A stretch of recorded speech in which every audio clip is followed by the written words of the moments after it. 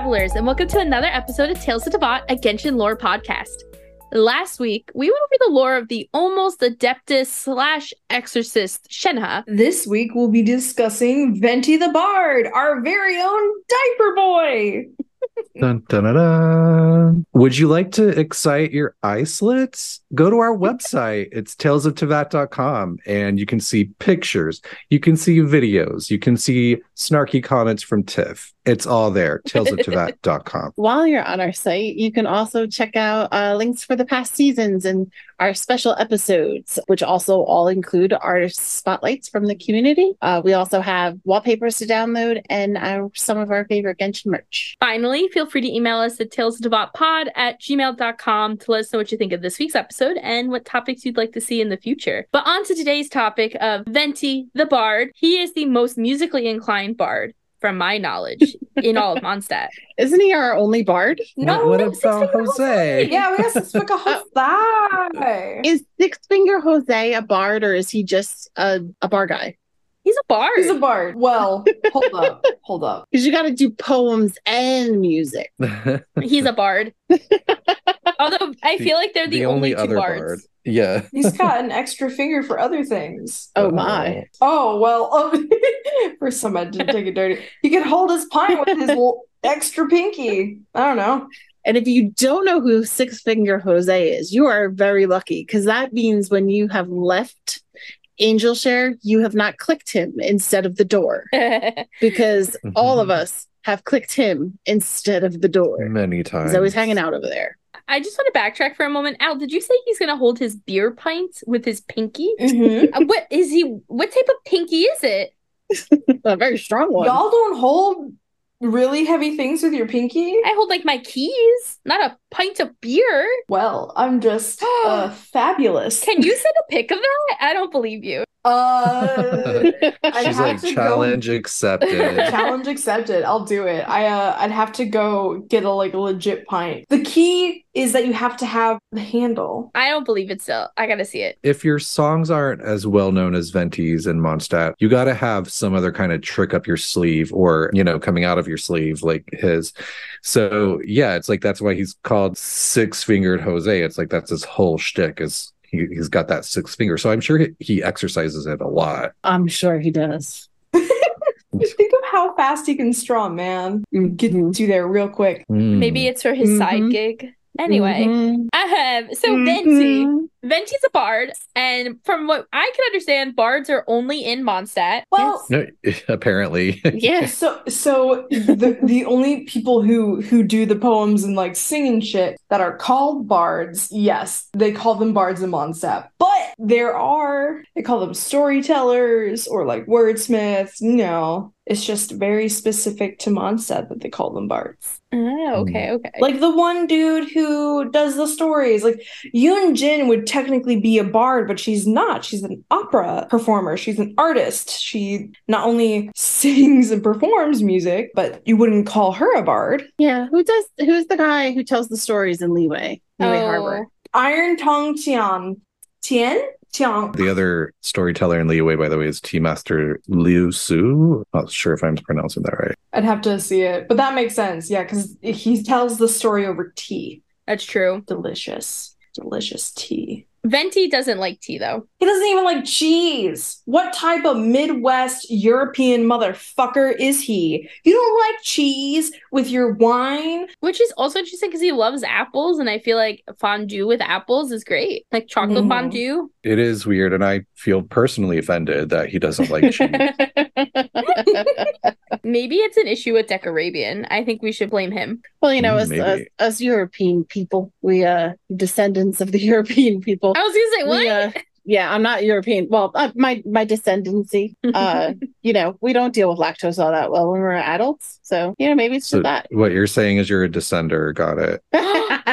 Oh, no. I'm a lactose intolerant descender. I'm scared of Tiff now. Oh my god. Descending. I mean, I still eat cheese. Don't get me wrong. But Maybe this is why there are no actual cows in Tavat, as Venti's just going around getting rid of them. He's killing las vacas. Wait, I have questions about that too, though, because I can buy milk. in the game. Where is it coming from? And there's like an icon of a cow on it. Yeah, there's an icon of a cow on it. Yeah, where are the cows? It's Ushi's little harem. Yeah. Cows aside, let's go back to Venti.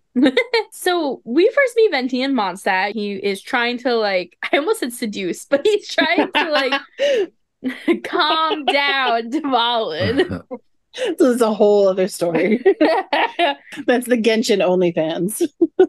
So, no seducing Dvalin. We are we see Venti trying to calm Dvalin. And I know Venti's pretty pivotal in the Archon line for Mondstadt, as most of the Archons are. He ends up being kind of one of our first interactions before I think it's even before we meet Amber, right? We kind of see him. Yes. But yeah, we go through the whole thing. He becomes our best buddy.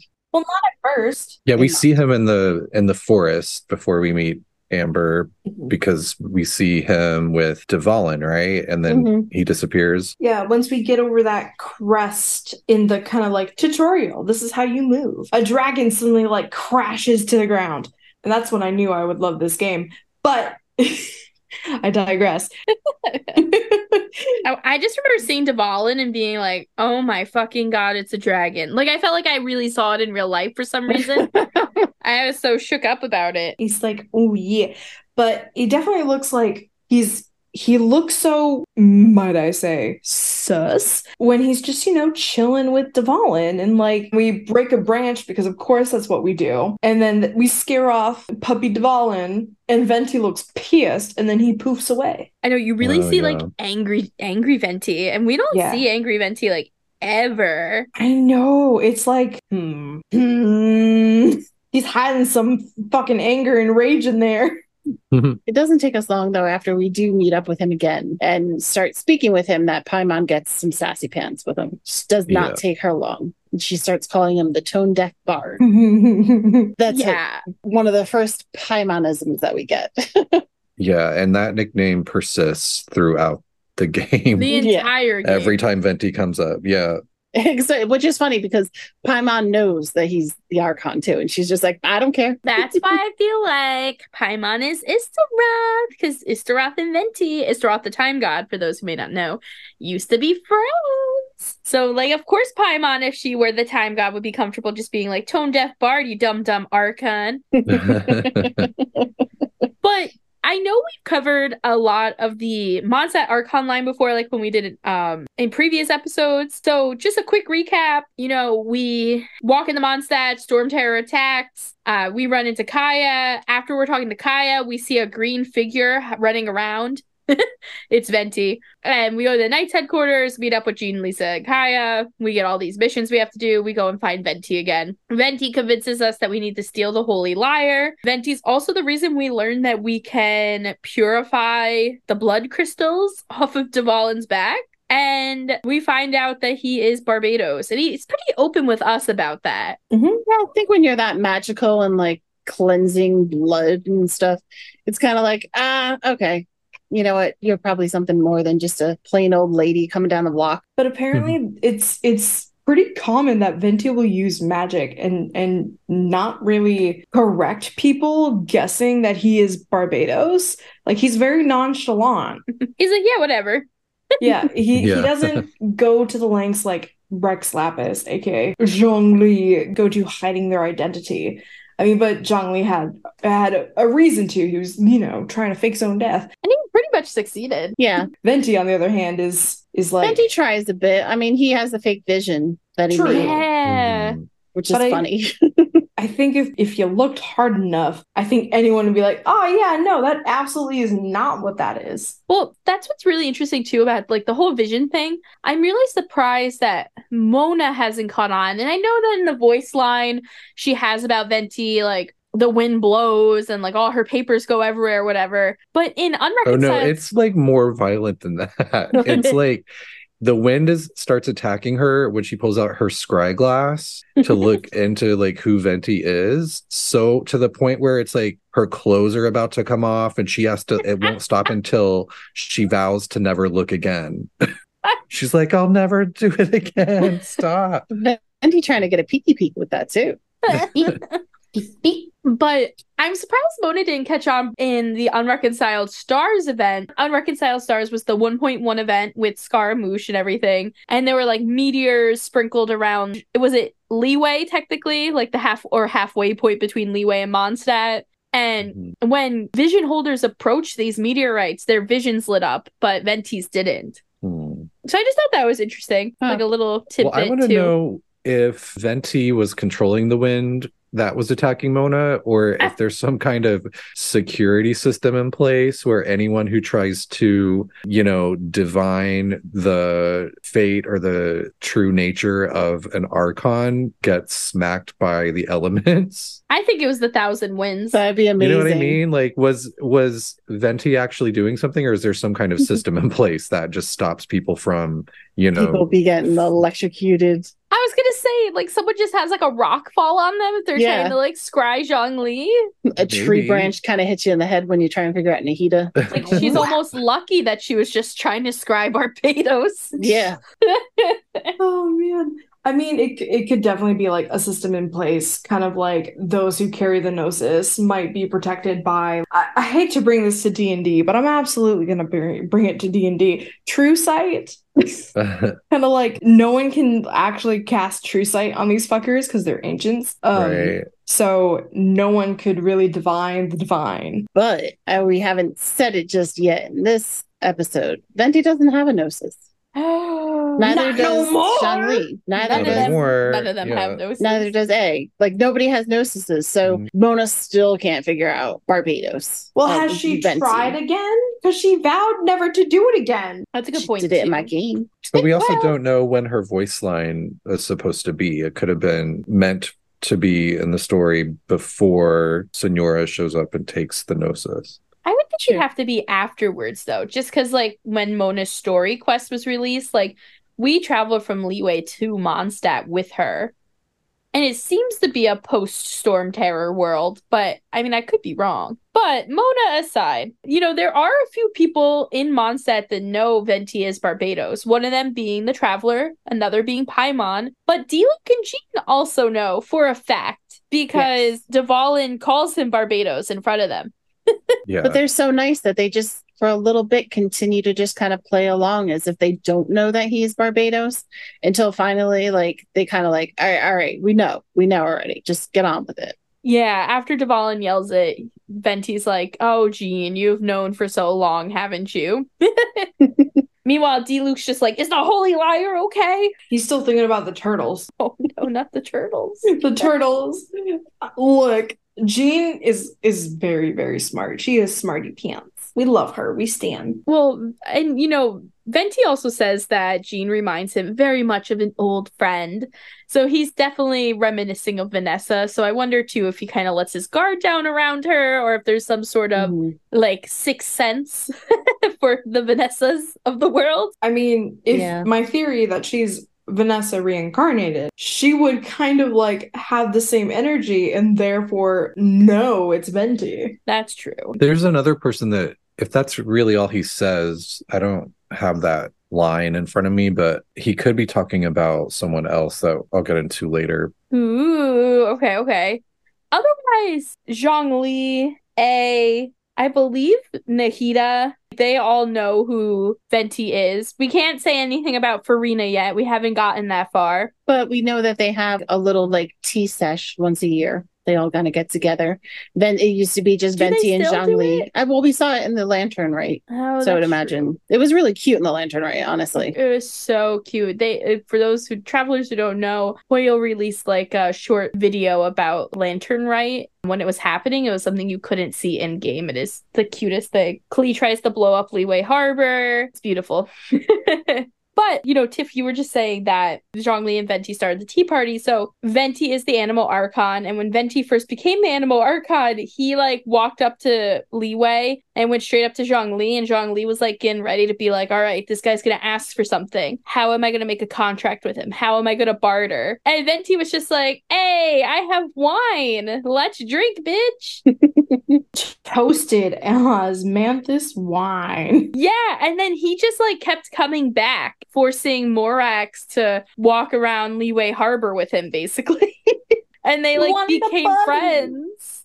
Isn't that so sweet? It is cute. He wanted a buddy. And then eventually they like invited all the other archons, like Tiff was mentioning, for their little tea parties too. That'd be cute to think they all bring like specialty wines from their different nations. Yeah. Osmanthus wine, dandelion wine. Be cute. Lavender melon wine. Mhm. Hara wine. Ooh, a spicy Hara wine. We have that. And like Tiff mentioned, there are only 4 archons in the video for Lantern Rite. So there's a lot of questions about what those other archons could be up to. But one of them we know is Farina, the Hydro Archon, which we don't know a lot about, but I could see Venti not getting along with her so far. Oh, that's just you projecting your dislike. I mean, she's kind of a bitch. Venti would love her. She's fantastic. I She's mean, eccentric absolutely. and ridiculous. Well, maybe A just invited her to the tea party then. I don't know. And then you have the Natlon god, which is the pyro god, which Venti doesn't like. He says that she's a warmongering god, right? Right. Well, we have to remind everybody, don't forget, this was originally Vanessa's position because she ascended to be the Pyro Archon, right? Well, we don't know that for sure. We know she Yeah. ascended and then she became a bird. Yeah, she was originally of the people of Nalon, though.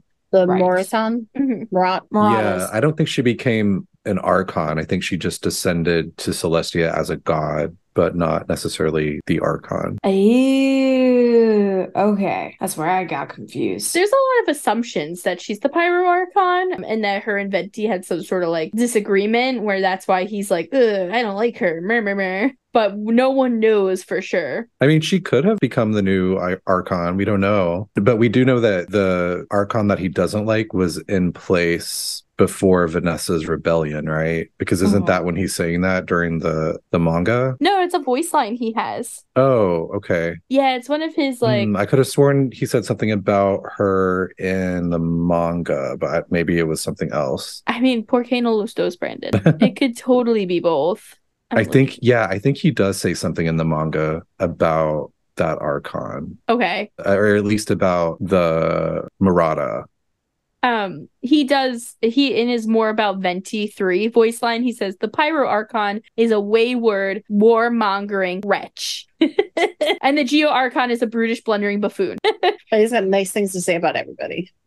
Yeah, he's nice. Should we step back a little bit then? For everybody who, like myself, have not read the manga, we do become introduced to Venti back then. As we know from our fashion episode, we know that he was much more scantily clad in the manga than he is now in the game. He's being all slutty Venti. Slutty Venti, a true icon. Mhm. But we could go even further back Let's go to back. when he was born, quote unquote, as the Archon, which was 2,600 years ago. Well, he wasn't born as the Archon. He was second best. No, I And- mean when he became the Archon, like when his Archon status was born. Yeah, he wasn't born an Archon. He was already just a little elemental spirit breezing around Little wisp. Decarabian's Mondstadt, which was encased in storms. Can I make a connection real quick? Yeah. So we at least know Venti is older than, give or take, what, 3,000 some years old? Yeah, maybe, yeah. Possibly. But originally he was a wisp, which there are many different names for wisps or will-o-wisps.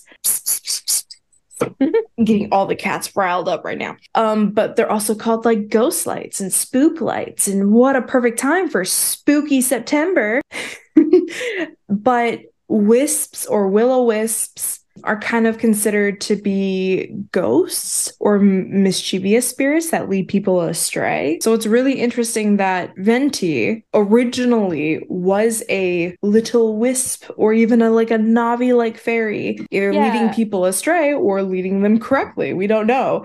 Different myths and legends across the world have them leading people to their death or leading them to just happy accidents. Yeah, I think Venti says that he was like part of the Thousand Winds, right? Like a wisp of the Thousand Winds. A And wind he wisp. also clarifies that he was good-natured as a spirit because he was motivated by bringing hope and Aw. positive vibes to people as a spirit.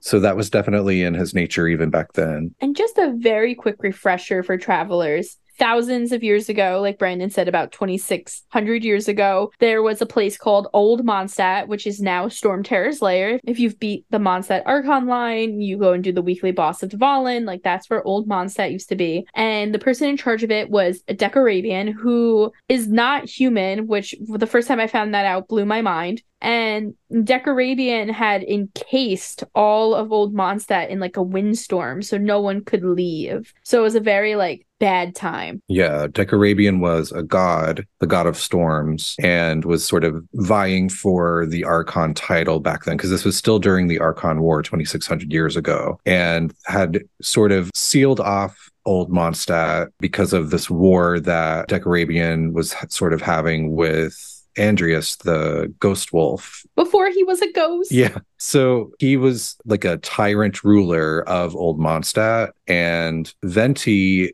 at the time befriended this young boy who played the lyre and wanted to write the greatest poem of all. And that ended up being the form that Venti eventually took after the boy died, helping lead the revolt against the tyrant Decorabian to free Mondstadt. So that was sort of, we've talked about the, Vanessa's rebellion, which we'll get to in a minute. That was actually sort of rebellion number 2 of Mondstadt's history. The first rebellion was this one 2,600 years ago, where Decorabian was a very mean guy, and Venti, this nameless bard, and a couple other characters all sort of helped in the rebellion against Decorabian, and were actually successful, even though 2 of them died, including the one whose form Venti ended up taking as his human form. Yeah, this guy was like considered to be Venti's like bestie too, which is so sad. Well, because it's so cute. It's such a cute little story.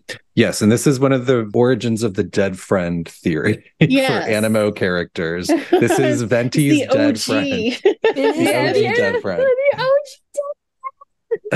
No. R.I.P. It's such a cute little story though, and I don't know if it's because Venti is so tiny that I imagine that this boy, and that he's referred to as a boy, of him also being so tiny, and he was stuck in this place where there were all these storms. He'd never seen the blue skies, he'd never seen birds fly, and like he just desperately wanted to see, and wrote about basically seeing the regular ass world. And this little wispy, which I don't really know how, gathered up an eagle's feather to bring to him, to be like, look, this is what's out there. But unfortunately, he found out instead that the boy had died, and he was crushed. Yeah, and I'm really fascinated by this final battle with Decorabian, because I didn't know until researching for this episode that there was a cast of characters that were all there. Hopefully maybe we'll get to see this in the anime at some point, or even if it's a flashback, that would be cool in the anime or the game. But if you look at the description of the Freedom Sworn sword, which is usually runs with, I think, Kazuha, but it's a sword. And if you look at the description of that, the final confrontation with Decorabian included a nameless bard, which we know who that is. It's the form that Venti took. There was a spirit, which of course is Venti. There was an archer, which was Decorabian's former lover, Amos, who has that 5-star bow that people love, the Amos's bow. Oh yeah, I was gonna say I have that bow. Yeah, so that was the bow belonging to Decorabian's former lover, who turned into his enemy and tried to kill him during this uprising with that bow, but unfortunately she was slain by Decorabian. There was also a knight present that a lot of people speculate could have been the OG Gunhildr, Jean's ancestor. So this is the one I was talking about. Maybe when Venti's saying you remind me of an old friend, maybe it was the actual Gunhildr instead of Vanessa. Oh shit. And then there's also a wandering flame-haired warrior that if you can actually see an image of the warrior, as well as Amos, the archer, in one of the cutscenes that we can put on the website. But the flame-haired warrior, of course, looks just like D-Luke with a goatee. So that could obviously be a Ragnvindr ancestor. So possibly we had a Gunhildr and a Ragnvindr fighting in this epic battle to overthrow Decorabian alongside Venti, the nameless bard, and Amos. But were they fucking? They were all fucking. Let's be honest. When they won, they were all fucking. But there's something confusing that I found as well, which is if you look in Amos's bow description, it says that Amos was accompanied by a nameless young man, we know who that is, and a knight, which we know who that is, and an elf. And I was confused by that because who's the elf? Alice. Yeah.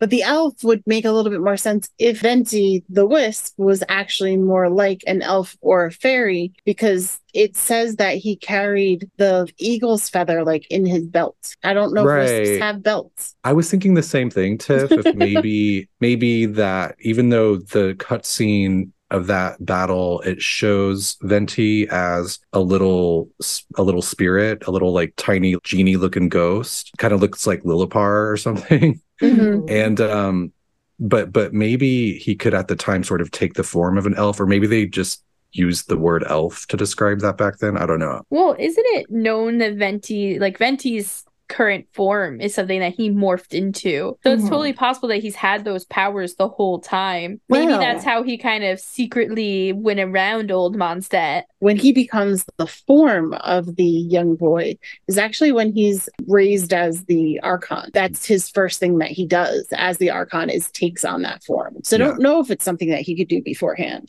Yeah, I took it as he couldn't until because when Decarabian falls, Decarabian was essentially the Archon at the time, like during the Archon War. So when he falls, Venti's sort of like activated as the new Archon. And the first thing he does with that power, it says, is reconstitute his form into the likeness of the nameless bard. Well, he also, though, has to kind of talk with Andreas about becoming the Anemo Archon, right? Because Andreas could also technically be like the Mondstadt Archon, but Andreas is like, I hate people. You can have it. Yeah. Which that sounds right. I didn't do a refresher on Andreas, so I want to say that's actually, it probably contradicts itself a little bit because of that. Because it does make it sound like it's as soon as Decarabian's dead. But we know from Andreas that technically he should have been the Archon. Yeah.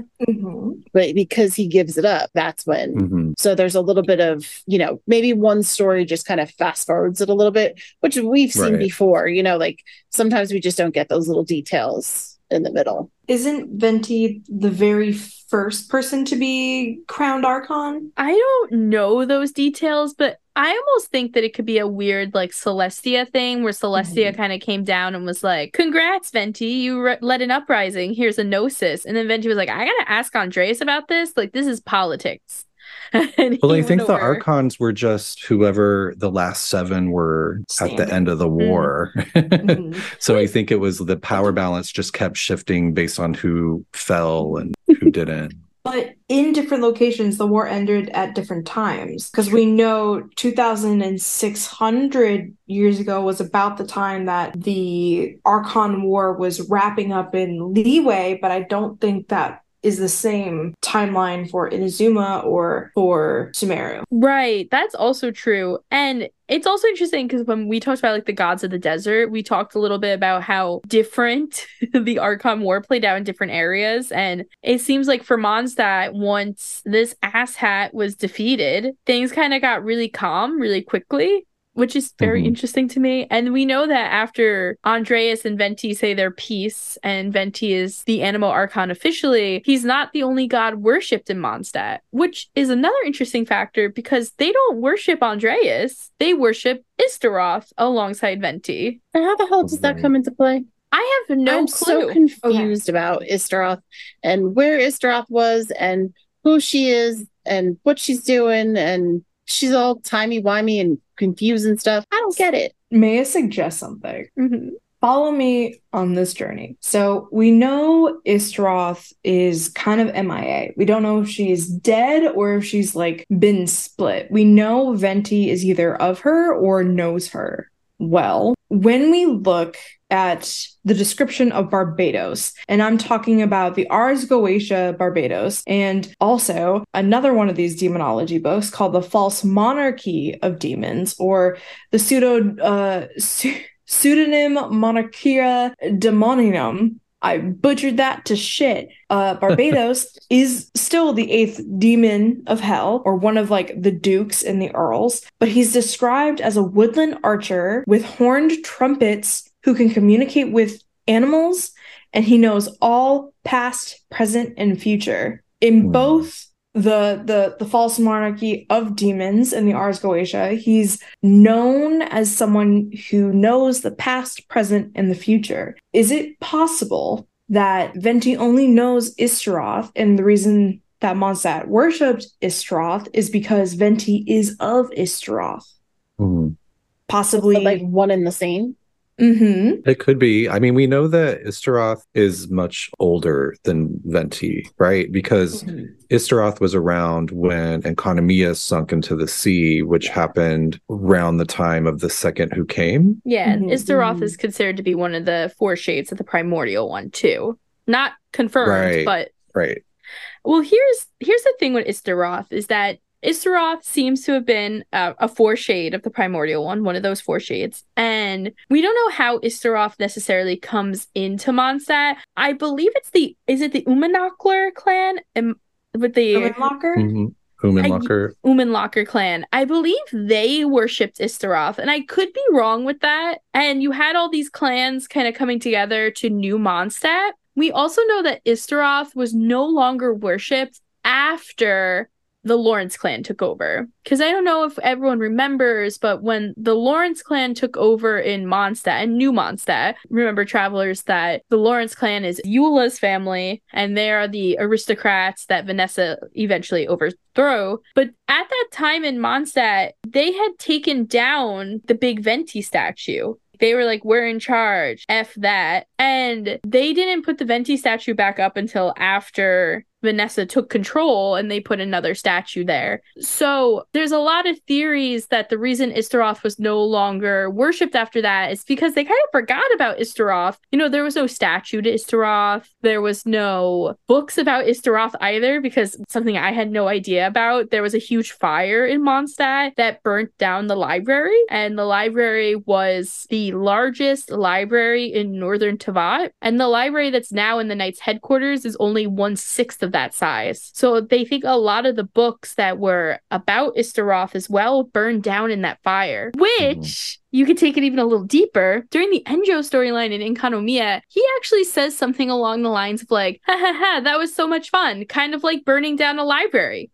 I think he says like burning down a huge library. So now there's a lot of curiosities in like the lore community about whether or not Enjo is the reason this Mondstadt library burned down. Because in Enconomia, where Enjo is when we first meet him, remember that Enjo is part of the Abyss, which might have ties to Conria. We're not 100% sure. Well, we know eventually they have ties because of the Alberts clan, but we're not sure when Enjo comes into play. But in Enconomia, they worshipped Istaroth because Istaroth was the only one who cared about them. So it's almost like, did Enjo get involved in burning down this library? So maybe Istaroth would stop paying attention to Mondstadt and go back to those people? Istaroth gets around. Oh, yeah. Do we know when the library burned down? No, I could not find when it burned down. Because if it was during the Lawrence clan's rule, so just to go back to sort of Venti's history, after he and this group of people help free Mondstadt from Decorabian, he becomes the Animo Archon. He decides that Mondstadt will be the city of freedom. It will have no king. And since the city of freedom should also not really have a god leading it, he sort of disappears for 1600 years. I wish I could do that. Lord. Hallelujah. So when he comes back after 1600 years, meaning, you know, since this was 2600 years ago, we're now at what, 1,000 years prior to the events of the game. That means that that's like around the time that Vanessa's rebellion was happening, was about 1,000 years ago. So that's when he shows back up because he hears Vanessa's cries as a slave. And he's like, oh, hell no, these people are enslaving people in my city of freedom. I don't think so. So he helps Vanessa overthrow the Lawrence clan and the aristocracy to once again make Mondstadt the city of freedom. So that was 1,000 years ago. So, you know, I don't know if the library maybe burned down before then, but if so, that would mean that Enjo was up to some shady nonsense even before the cataclysm. Yeah, and that's actually a really good question, because the assumption is that the fire must have burned down prior to the Lawrence clan, because this thought is that between the fire burning down and them even trying to erase Barbados, there was like a double whammy of the gods being forgotten. But then, of course, Vanessa, who is dealt single, firsthand with Barbados, is going to put up a Barbados statue again, where Vanessa never dealt with Istaroth. So it would make sense if prior to the Lawrence clan taking over, Istaroth kind of disappeared while Venti napped. Well, I always thought that Istaroth since Istaroth was so much older than Venti, that maybe the people that were still worshiping Istaroth were like from generation, like that was passed down from the generations prior to Venti's time that survived. Mm. You know what I mean? So like you have the people that started worshiping Venti as the Animo Archon for freeing everyone from Tech-Arabian, but then you have people whose bloodlines have been around for way longer than that were still venerating Istaroth, because I'm assuming that Istaroth had been around since the beginning, and we know that Istaroth did interfere with the goings on of the mortals of Tevat. You look at what was going on between Istaroth and Enconomia. Yeah, very, very true. I mean, that was kind of wild. Istaroth was the only one who even cared about them. Like, no one was supposed to pay attention to Enconomia. Right. But that would also mean then that there was a hole into the abyss, because Enjo is an abyss lector. Yeah, I mean, we do have the Spiral Abyss right off the coast of Mondstadt, of course, which, ironically enough, is like really close to that Thousand Winds Temple extension site, which is the other island off the coast of Mondstadt. So The there's non-mapped one. Yes, the non-mapped island. And that also begs another question. So for travelers who may not know, I kind of goof around and talk about the Thousand Winds Temple and the Thousand Winds extension site. So under Star Snatch Cliff in Mondstadt is the Thousand Winds Temple. And it looks like a coliseum, but it's very much assumed that that is where Istaroth was worshipped. Because while Istaroth was the time god, Istaroth was also considered the Thousand Winds, which is why Al's idea of Venti being a part of Istaroth could totally be true, because he was a wisp of the Thousand Winds. Well, it's not even just that, because when we look at the basis of the name Venti, you can connect it directly to the Roman Ventis, which are the winds of the north, the south, the east, and the west. And who else do we have as the winds of the north and the south and the east and the west? The Four Winds of Mondstadt. Yes, thank you. Very much took a note out of Istaroth's book, or I guess after the primordial one. Exactly. It could be that Istaroth, kind of like the primordial one, made shades of themselves. And that possibly is one of the reasons why, people knew of Istaroth and remembered Istaroth, but at a certain point, with the library burning down and, Venti being Venti, that she kind of became an obscure god that not everyone remembers. Yeah. Because I say the Roman Ventis, and even before the Roman Ventis were the Greek Anemois, which I'm saying it completely wrong, but it's Animo, but ending with an I. And it's literally Boreas, Zephyrus, Nautis, Erois, Urus, Uru. Either way, like there's too many connections to these like four winds. The fact that one of them, the Roman Venti, the west wind is called the Favonius. The north wind is called the Aquilon, like Aquila Favonius. Yeah, and Andreas is also known as Lupus Boreas or Boreas. Exactly. So there are these connections that possibly all of these winds, these four major winds, are the four shades of Istaroth. That would be very, very interesting. So you're thinking Istaroth could be the primordial one, and the winds are the four shades of the primordial one? The four winds? No, more that like Istaroth took like a note out of the primordial one's book and was able to make shades of themselves. Oh, I see. Because they are a shade of the primordial one. So kind of like how in Greek we look at like it's technically the family tree of the Greek gods, but every time you go further down, each like category is more emphasized and more specific. So Istaroth is the god of time. Venti is the god of wind and also song and like bards telling the stories of time, of past. Maybe there's, of the east, we have future, west, we have past. It makes sense that they would be tied together because the wind and time are always connected or often connected in stories and poetry and stuff. I mean, we have the saying, the winds of time, you know. That would make Venti the grandson of the primordial one.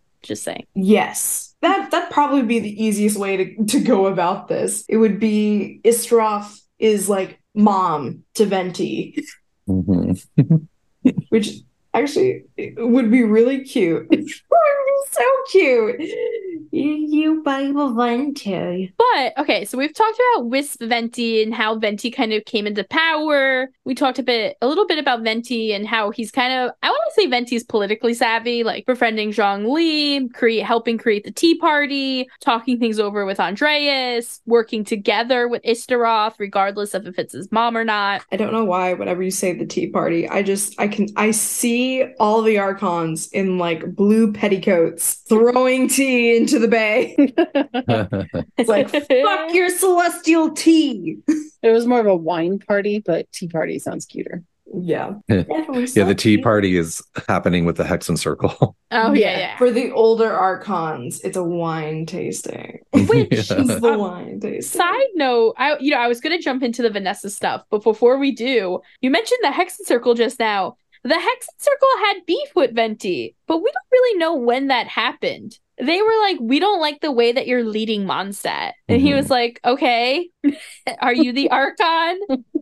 Right, but they never really fought over it, but they sort of thought about fighting him and then decided, you know what, let's just communicate. Let's get together and air our grievances. And they kind of came to an understanding where he would actually talk to them and listen to them. Right? Am I remembering that right? I think so, yeah. And wasn't the whole reason they were like mad? It's like, why are you abandoning your people? And I'm like, why are you abandoning your children, Alice?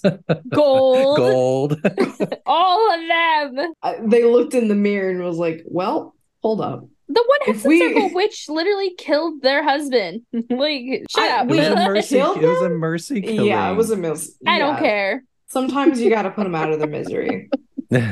Mercy kills. They're not okay. Not. Yeah, because to the Hexen Circle, which it could have been, oh yeah, he had a hangnail. I had to take him out of his misery. She unplugged that ventilator and was like, on to the next. I'm done. Read that will right here in this goddamn morgue. So Venti, has had some words, so to say. It's like a neighbor. They had words about the Hexen Circle, about his freedom leadership. And I think he kind of explained what freedom truly meant and what like giving freedom means as an Archon. And I think kind of like got his point, which was cool. And I think it was like, we get it and we're going to agree to disagree. And we're just going to have tea parties off the mountain over here. Right. So then Venti goes to sleepy sleep. He takes a very long, fun nap. And while he's asleep, the Lawrence clan takes over. When the Lawrence clan takes over, they are assholes. And they take down the Venti statue. They're not into worshiping gods because they should be in control, right? And they have slaves. Sounds like somebody, doesn't it?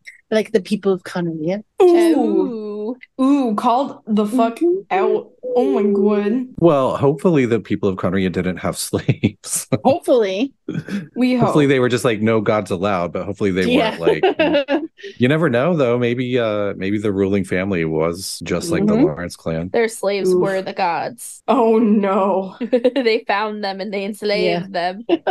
But so Lawrence clan takes over and Vanessa is one of their slaves. And that's where the manga really comes into play with Venti. Venti is awoken by whatever is about to go down. Like, he just knows. He can smell it. He's like, drama is about to ensue and I need to be witness to it. He's like, let me change this diaper and get on over to Mondstadt. Let me change this diaper that I've been wearing for 1,600 years. Just gonna go out and find some new ones real quick. Every time there's like rinse off in the river, like something bad's happening in Mondstadt, I filled my diaper. Something's upset. Yeah, oh my God. That's what will come up. Oh my God, they're evil. Gotta change. I gotta change my diaper, my puffy boomers. Terrible. So in the manga, Vanessa has what we think is like a sick sister. She's trying to help the sister. And then she runs into Venti, who is causing havoc. He's like stolen the Ludi Harpatsum, right? Like, and they're trying to chase after him. And he literally, so rude. He runs into Vanessa. He goes, "It's like I ran into a brick wall." She's strong as fuck, man. I'll run into that wall any day. And she's like, who's this little boy? Who's this sassy little boy? And they kind of become friends, and Venti like talks to her in her jail cell. And the aristocrat has decided that Vanessa and all of her people are gonna fight Ursa the Drake, which you guys might remember. We later find out in the manga, Dodore defeats eventually. We also know nothing really about Ursa the Drake besides that. So Vanessa is supposed to go fight Ursa the Drake, and Venti lends her a hand, so to say. Yeah. Slutty Venti. Slutty Venti comes in, yeah. Distracts Venti. the whole nation. Yeah. Yes. Everyone's like, oh my God, it's so much skin. I haven't seen someone dress that skimpy in all my years. Such a slut. Just a little slut. It's so cute. It's the cutest fit ever. It's just the most dazzling midriff you've ever seen. And the tattoos. Like, I really hope they gave, like, Venti has those tattoos somewhere hidden under his bloomas. Yeah. It'd be a shame if he didn't. But yeah, Venti, like, lends a hand, and they're able to injure Ursa. He does not die, because remember, Dodore defeats him. And they overthrow the Lawrence clan together. There's a lot of details in between there, but you don't need to know that. Right. Not as important. And then Vanessa becomes the leader of Mondstadt. And doesn't Venti suggest in his like trailer that him and Vanessa kind of started to part ways when she became a leader? Yeah, I think it's kind of unclear, but yeah, I think some people think that they might not have been getting along 100% the whole time. Which is why people think she could be the warmongering wretch in that line too. Oh God, I hope not.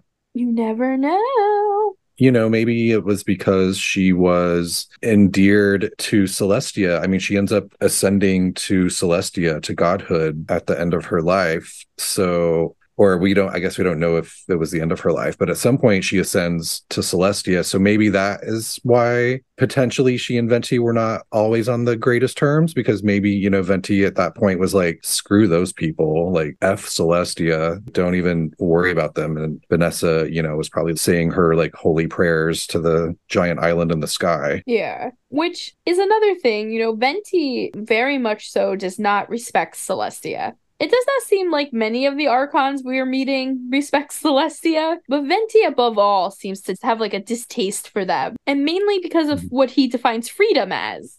Well, I also wonder, he also didn't really want Mondstadt to have a ruler. So I wonder if he was also just kind of keeping her in check of like, don't let this power go to your head. Like, Yeah. I don't want my nation to even have this grip on it from just one person ruling. So Yeah, that's also very true. And that's why people think that Venti just gave his vision up to Signora, right? yeah, I think we don't really know if like how useful the gnosis actually are. I mean, which we've seen, you know, A gave hers to Yai and Nahida gave hers. I mean, it's like everyone's just like, oh, you want this little trinket? Here you go. Yeah. Yeah, it doesn't seem to make a difference in the world to them. Right. It makes me curious.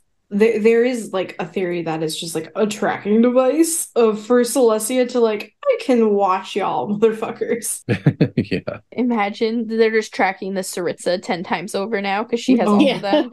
But yeah, until we know exactly what the gnosis is, which we understand that it's got something to do with divine knowledge and forbidden knowledge, but in the sense that as to like why the Archons are okay with giving this up and not really putting up a fight for it, it's too unclear to say. Yeah, there's still a lot we don't know about that. What do they do? Are they tied to visions? Are they, I mean, we know that they're somehow tied to Celestia, but we don't know in what way. So a lot of mystery around those. Why do they look like chess pieces? And why is the Fatui playing a chess game with them?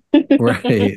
Which is also interesting because we're like, oh, the Saritsa is gathering up the Gnostises, but then we see Piero with them, really? Questionable. Yeah. Also, another interesting thing is that Signora, as travelers might know, Signora is from Mondstadt originally, and her lover was killed in the same battle during the Cataclysm, where Venti and Dvalin were both injured against Durin the Dragon. And so I find it kind of, I don't know, like a weird connection that Signora comes to get Venti's vision. It almost makes you like, you know, she calls him a rodent. Do you think she's maybe like, she blames him? Yeah, maybe she feels like her lover died as collateral damage in that battle, and part of her blames Venti for it. Poor Venti. Like, I really feel bad for him. I think he drinks to try to forget. First of all, he had just woken up from his nap and changed his diaper before that battle, right? Like, he was... He's like, oh my God, I'm still hungover and I gotta deal with all this. Not him being a hungover baby in a diaper. In an epic battle with dragons. Yeah. Look, sometimes you just gotta change your nappy in the middle of like fighting a big ass dragon. Yeah, at the end of the world. No. I'd have to change my nappy. Don't worry about that. So we kind of went through Vanessa. We just kind of covered a little bit of what happened during the Cataclysm, but that also means that Venti did not go to Conria during the Cataclysm. They were all quote unquote called to the Cataclysm. Well, but isn't the timing of that kind of questionable, because we don't really know in the grand scheme of the Cataclysm when exactly this fight with Durin happened, do we? That's true. Like, he could have gone after, before he went back to sleep or whatever, crawled into his cave or... Another day is here, and you're ready for it. What to wear? Check. Breakfast, lunch, and dinner? Check. Planning for what's next and how to save for it? That's where Bank of America can help. For your financial to-dos, Bank of America has experts ready to help get you closer to your goals. Get started at one of our local financial centers or 24/7 in our mobile banking app. Find a location near you at bankofamerica.com/talktous. What would you like the power to do? Mobile banking requires downloading the app and is only available for select devices. Message and data rates may apply. Bank of America N.A., member FDIC. When you need mealtime inspiration, it's worth shopping Kroger, where you'll find over 30,000 mouth-watering choices that excite your inner foodie. And no matter what tasty choice you make, you'll enjoy our everyday low prices, plus extra ways to save, like digital coupons worth over $600 each week. You can also save up to $1 off per gallon at the pump with fuel points. More savings and more inspiring flavors make shopping Kroger worth it every time. Kroger, fresh for everyone. Fuel restrictions apply. Besides Makoto, do we know of anyone who definitely went? I mean, I guess the original Hydro Archon. Yeah. And then Ruka Devada. Yeah. Like, we never heard anything from Zhongli about it. Well, doesn't the chasm stuff happen at that point? He was a little busy over there. Well, but he wasn't dealing with the chasm, really. Was he? I know the missing Yaksha dealt with it. I figured he was like, supervising.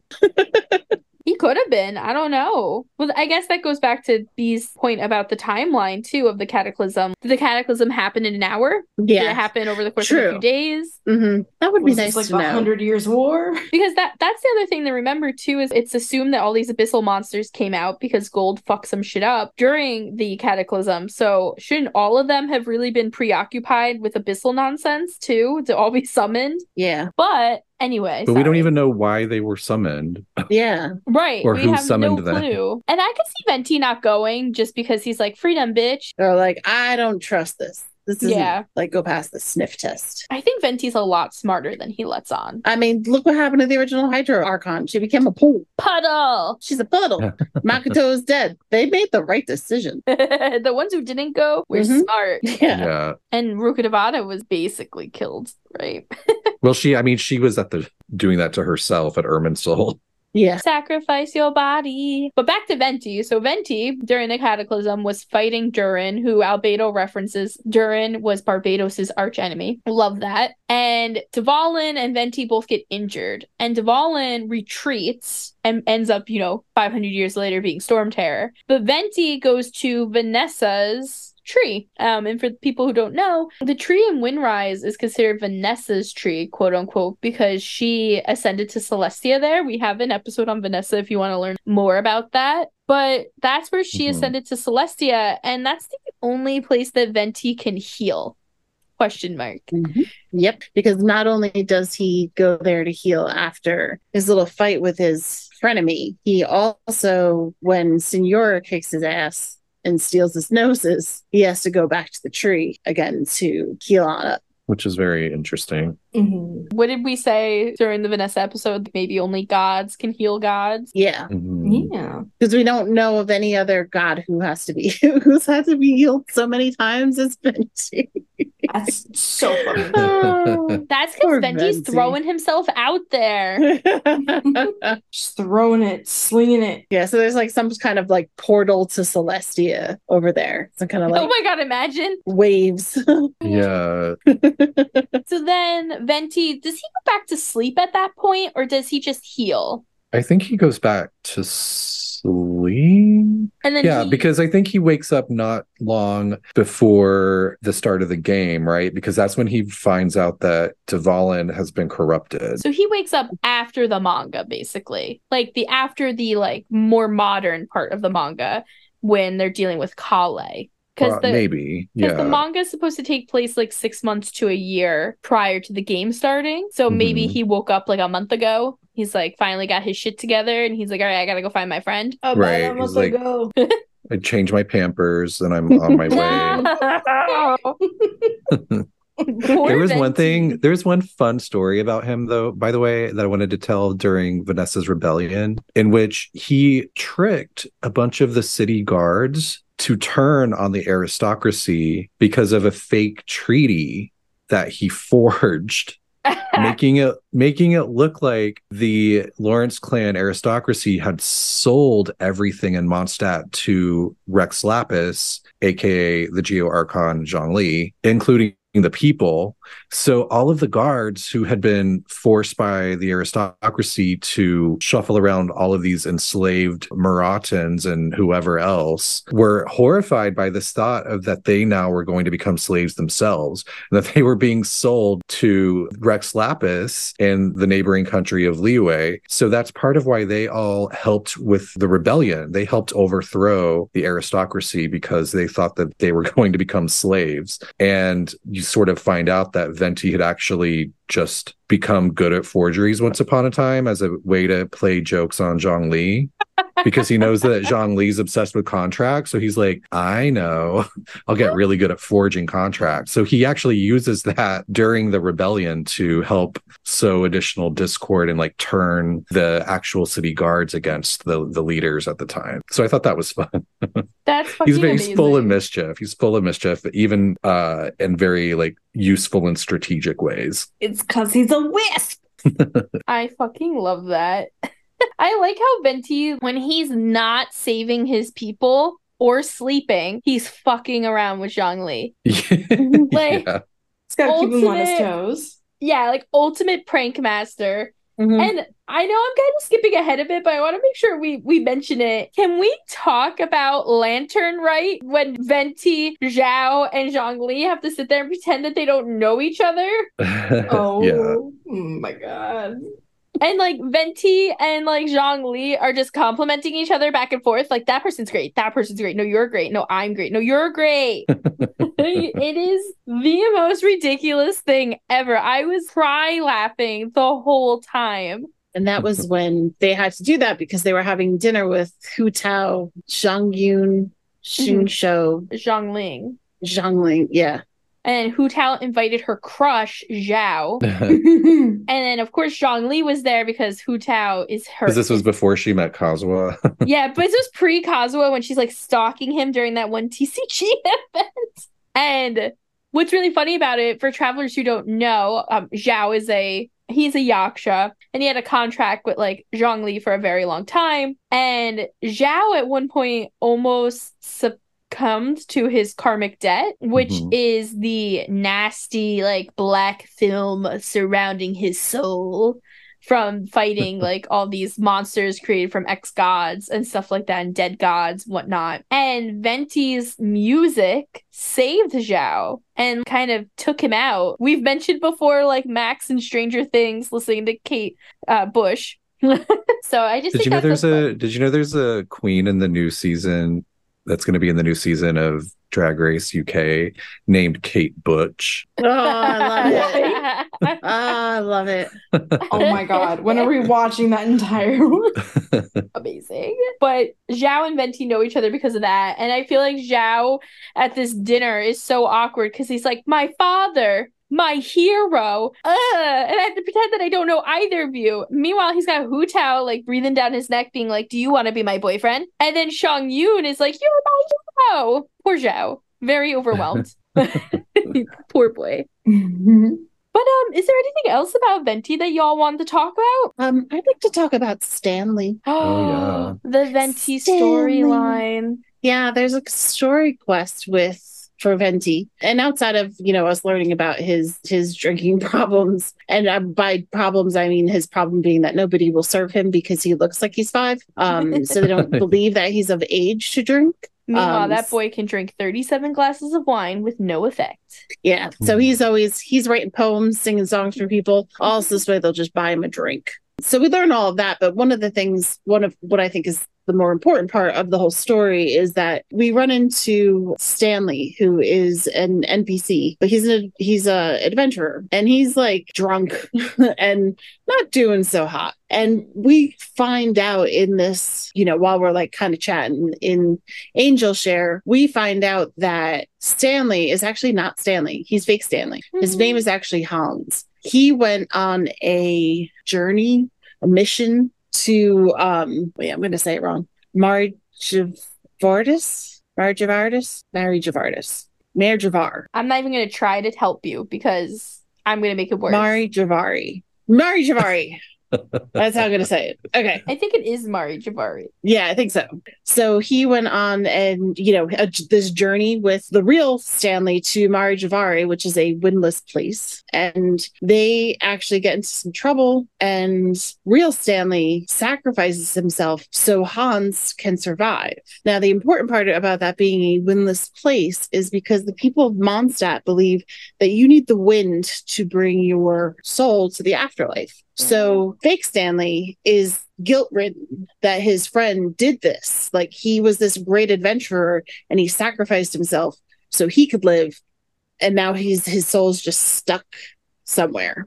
So sad. So to kind of commemorate the greatness that Stanley was, he pretends to be Stanley. And he comes back, so everybody kind of thinks that Hans died. And he tells all these stories and stuff. And sometimes people catch on to him that he's telling stories and referring to himself in third person. So he kind of slips up a little bit, but he's guilt-ridden. So while he's telling us this story and we're finding all these things out, Venti basically tells him that he's Barbados. And he tells us the story of when he was a wisp and about the young boy who wanted to see the blue skies and how he kind of, took on that form, kind of like, giving a little comparison to their stories. And that's how we learn all of that, which is actually really interesting. And then in the end, Venti releases real Stanley's soul or his spirit, who's kind of been trapped with fake Stanley. He's just kind of always been there with him. So now he actually gets to move on and go on to the afterlife. And Hans gets to go back to being a regular person. Although I think we still call him Stanley. He's just got a little bit better of an attitude now.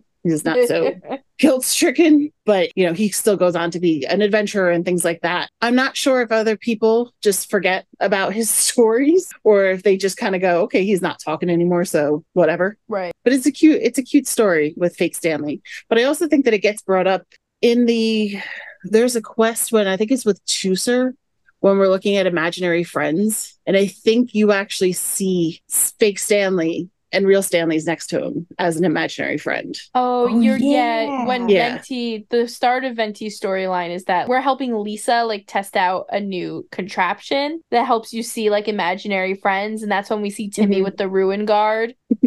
And that's right. Yeah. It wasn't Tuser. It was another child obsessed with the ruin guard. Another one, yay! But what's really interesting too about that is the Mahi Jahari, is that what we said? Mm-hmm. When you look at Nahida's voice line, she actually talks about the Mahi Jahari and says that it's a place that not even she has gone, but it's supposed to be in Sumeru.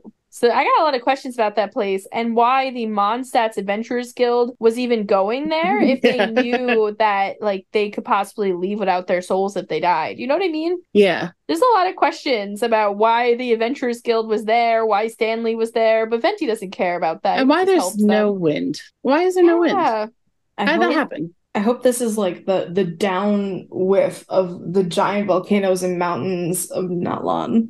And the reason there's no wind is because the mountains are so high. I almost thought it was a Conrian thing. Oh.